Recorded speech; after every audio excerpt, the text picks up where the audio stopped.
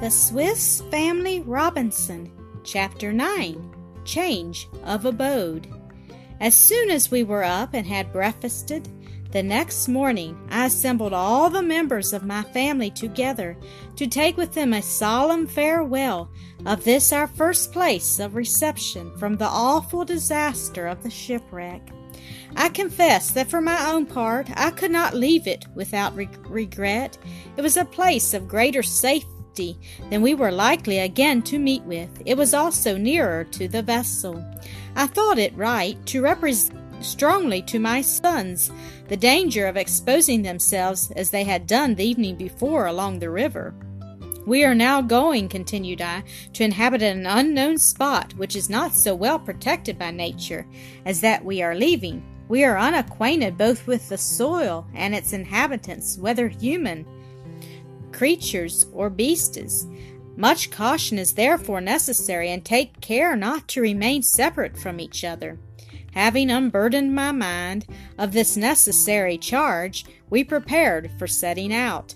I directed my sons to assemble our whole flock of animals and to leave the ass and the cow to me, that I might load them with the sacks as before concerted.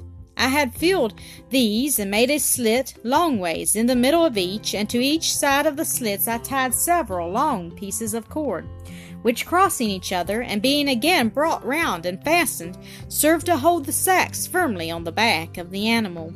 We next began to put together all the things we should stand most in need of for the 2 or 3 first days in our new abode: working implements, kitchen utensils, the captain's service of plate, and a small provision of butter. I put these articles into the 2 ends of each sack, taking care that the sides should be equally heavy, and then fastened them on. I afterwards added our hammocks to complete the load, and we were about to begin to march when my wife stopped me. "We must not," said she, "leave our fowls behind for fear they should become the prey of the jackals. We must contrive a place for them among the luggage, and also one for our little Francis, who cannot walk so far and would interrupt our speed. There is also my bag, which I recommend to your particular care," said she, smiling, "for who can tell what may yet pop out of it for your good pleasure." I now placed the child on the ass's back, fixing the bag in such a way as to support him, and I tied them together with so many cords that the animal might even have galloped without danger of his falling off. In the meanwhile, the other boys had been running after the cocks and hens and the pigeons, but had not succeeded in catching one of them, so they returned empty-handed and in ill humor. "Little blockheads," said their mother, "see how you have heated yourselves in running after these untractable creatures. I could have put you in a way to catch them in a moment. Come with me and see." She now stepped into the tent and brought out 2 handfuls of peas and oats, and by pronouncing a few words of invitation in the accustomed tone, the birds flocked around her. She then walked slowly before them, dropping the grain all the way till they had followed her into the tent. When she saw them all inside and busily employed in picking up the grain, she shut the entrance and caught one after the other without difficulty. The boys looked at each other half ashamed, though much amused with the adventure. The fowls were then tied by the feet and wings, put into a basket covered with a net, and placed in triumph on the top of our luggage. We packed and placed in the tent everything we were to leave, and for greater security fastened down the ends of the sailcloth at the entrance by driving stakes through them into the ground.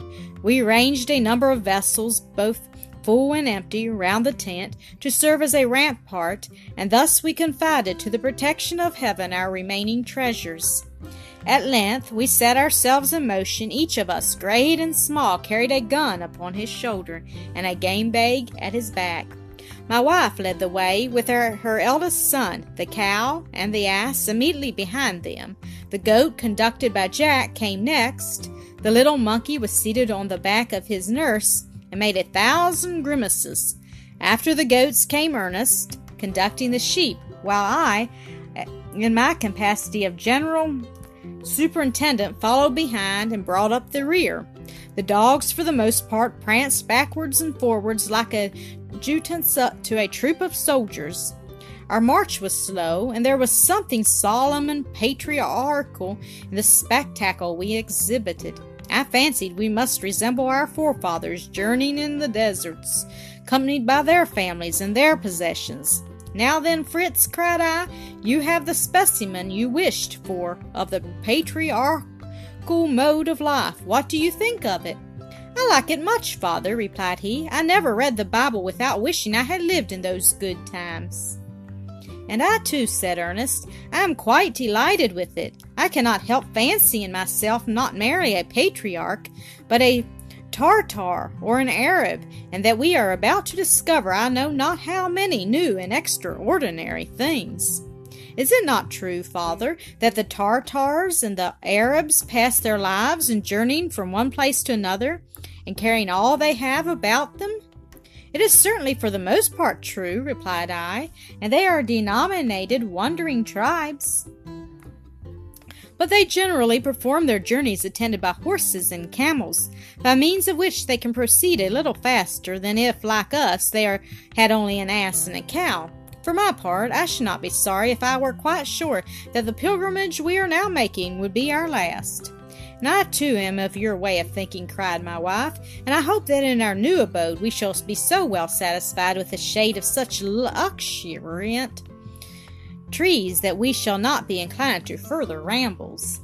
We had now advanced halfway across our bridge, when the sow for the first time took the fancy of joining us. At the moment of our departure she had shown herself so restive and indocile that we were compelled to leave her behind us, but seeing that we had all left the place, she had set out voluntarily to overtake us, taking care, however, to apprise us by her continued grunting that she disapproved of our migration. On the other side of the river we experienced an inconvenience wholly unexpected. The tempting aspect of the grass, which grew here in profusion, drew off our animals, who strayed from us to feed upon it, so that without the dogs we should not have been able to bring them back to the line of our procession. The active creatures were of great use to us on this occasion, and when everything was restored to proper order, we were able to continue our journey. For fear, however, of a similar occurrence, I directed our march to the left, along the seaside, where the produce of the soil was not of a quality to attract them. But scarcely had we advanced a few steps on the sands, when our two dogs, which had strayed behind among the grass, set up a sort of howl, as if engaged in an encounter with some formidable animal. Fritz in an instant raised his gun to his cheek, and was ready to fire. Ernest, always somewhat timid, drew back to his mother's side. Jack ran bravely after Fritz with his gun upon his shoulder, while I, fearing the dogs might be attacked by some dangerous wild beast, prepared myself to advance to their assistance. But youth is always full of ardor, and in spite of my exhortations to proceed with caution, the boys, eager for the event, made but 3 jumps to the place from which the noise proceeded. In an instant Jack had turned to meet me, clapping his hands and calling out, "Come quickly, father, come quickly! Here is a monstrous porcupine!" I soon reached the spot and perceived that it was really as they said. Bating a little exaggeration, the dogs were running to and fro with bloody noses about the animal, and when they approached too near him, he made a frightful noise and darted his quills so suddenly at them that a great number had penetrated the skins of the valiant creatures and remained sticking in them, and it was no doubt the pain they occasioned which made them howl so violently. While we were looking on, Jack determined on an attack which succeeded well. He took one of the pistols which he carried in his belt and aimed it so exactly at the head of the porcupine that he fell dead the instant he fired, and before we had a notion of what he was about, this success raised Jack to the height of joy and vanity, while Fritz, on the other hand, felt a sensation of jealousy almost to shedding tears. "Is it right, Jack," said he, "that such a little boy as you should venture to fire off a pistol in this manner? How easily might you have wounded my father or me, or one of the dogs, by so rash an action?"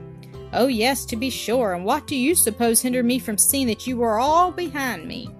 Do you think I fared without taking care of that? Do you take me for an idiot?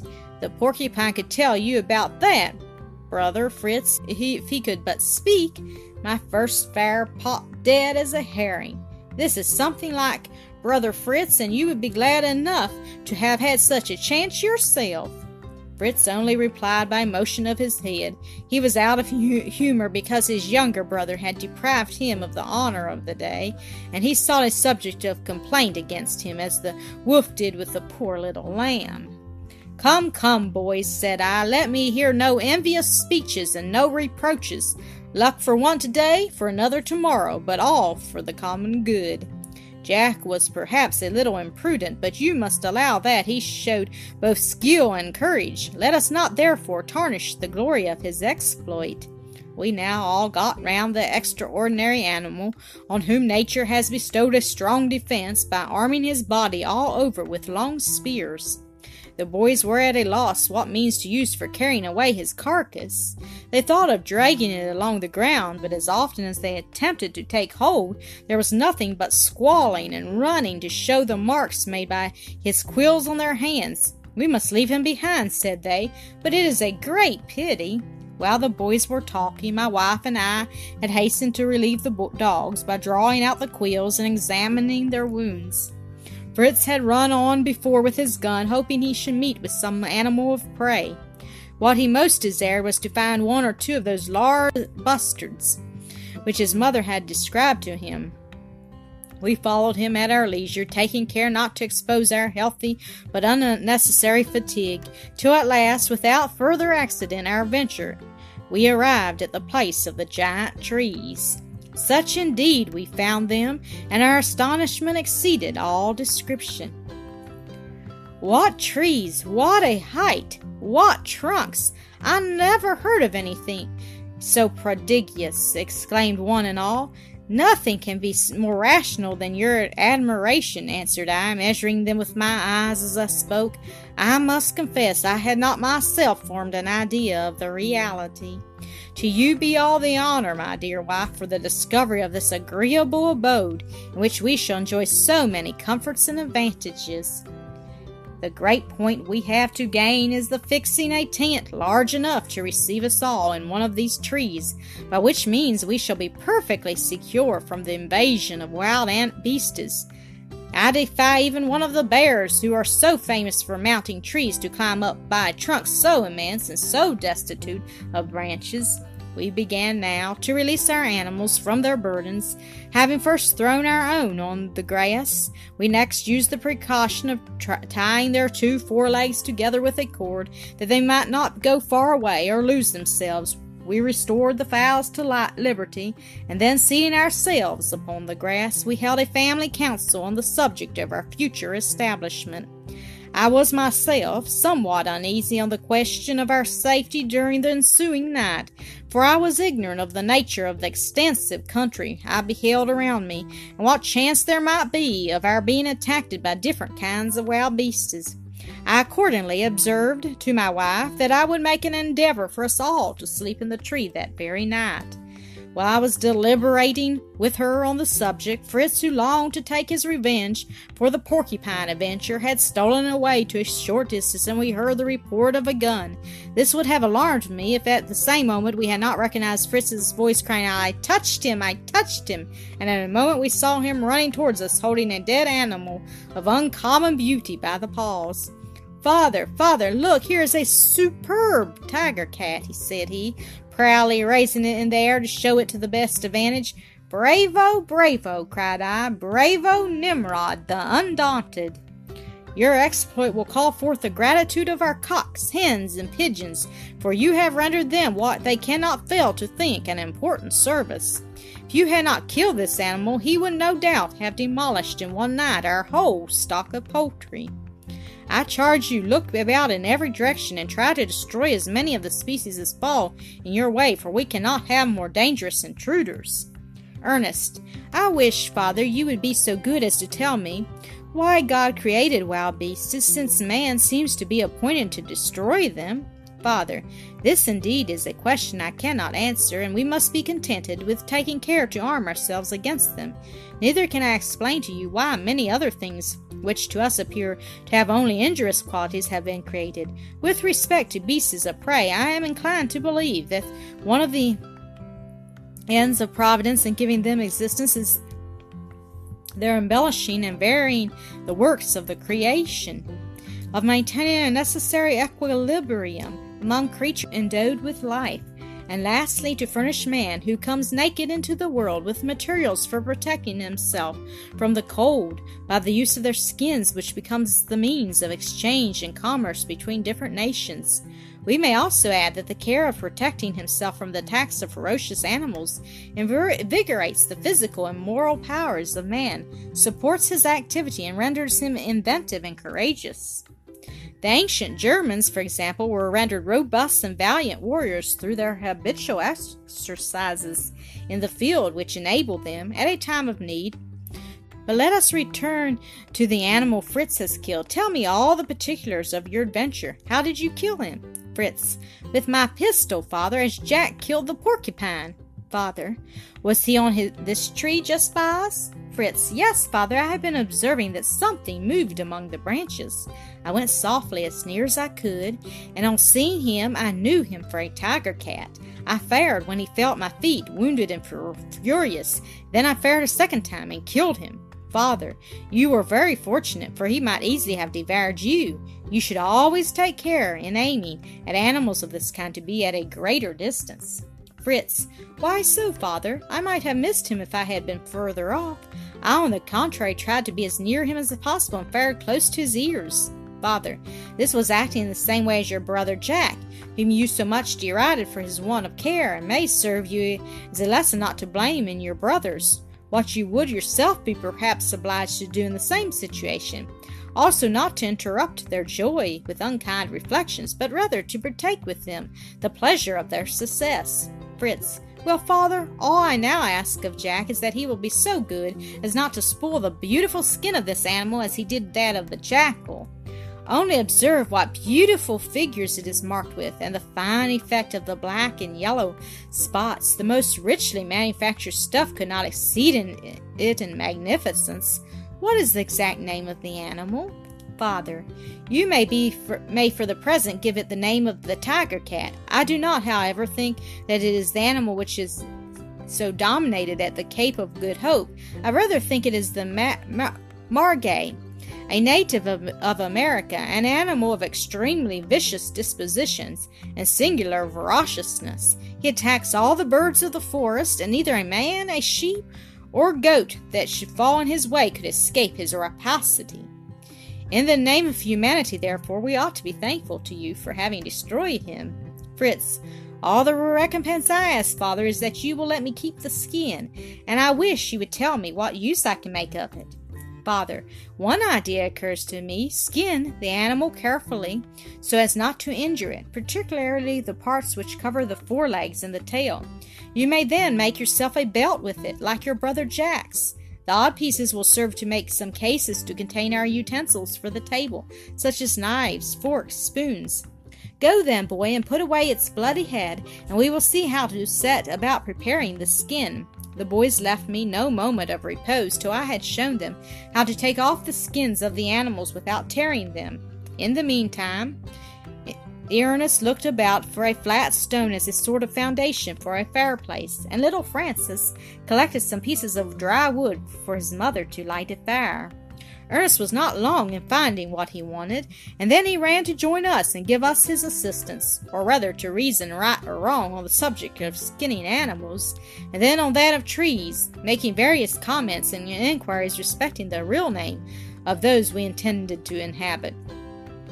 It is my opinion, said he, that they are really and simply enormously large hazel trees. See if the leaf is not of exactly the same form. But that is no proof, interrupted I, for many trees bear leaves of the same shape, but nevertheless are of different kinds. Ernest: I thought, father, that the mango tree only grew on the seashore and in marshy soils. Father: you were not mistaken. It is the black mango tree which loves the water. But there is besides the red mango, which bears its fruit in bunches, something like our currant bushes. This kind of the mango tree is found at a considerable distance from the sea, and its wood is used for dyeing red. There is a third sort, which is called the mountain mango, or yellowwood, and this is the kind whose root produces the beautiful arches you now see around us. Presently, little Francis came running with his mouth crammed full of something and called out, "Mama, Mama, I have found a nice fruit to eat, and I have brought you home some of it." "Little glutton," replied his mother, quite alarmed, "what have you got there?" "For heaven's sake, do not swallow in this imprudent manner the first thing that falls in your way, for by this means you may be poisoned, and then you would die." She made him open his mouth, and took out with her finger what he was eating with so keen a relish. With some difficulty she drew out the remains of a fig. "A fig!" exclaimed I. "Where did you get this fig?" "Francis, I got it among the grass, Papa, and there are a great many more. I thought it must be good to eat, for the fowls and the pigeons and even the pig came to the place and eat them in large quantities." "Father, you see then, my dear," said I to my wife, "that our beautiful trees are fig trees, at least the kind which are thus named at the Antilles." I took this occasion to give the boys another lesson on the necessity of being cautious, and never to venture on tasting anything they met with till they had seen it eaten by birds and monkeys. At the word monkeys, they all ran to visit the little orphan, whom they found seated on the roots of a tree, and examining with the oddest grimaces the half-skinned tiger cat, which lay near him. Francis offered him a fig, which he first turned round and round, then smelled at it, and concluded by eating it voraciously. "Bravo, bravo, Mr. Monkey!" exclaimed the boys, clapping their hands. "So then these figs are good to eat. Thank you, Mr. Monkey, for after your wise decision, we shall make a charming feast on them." In the meanwhile, my wife had been busy in making a fire, putting on the pot, and preparing for our dinner.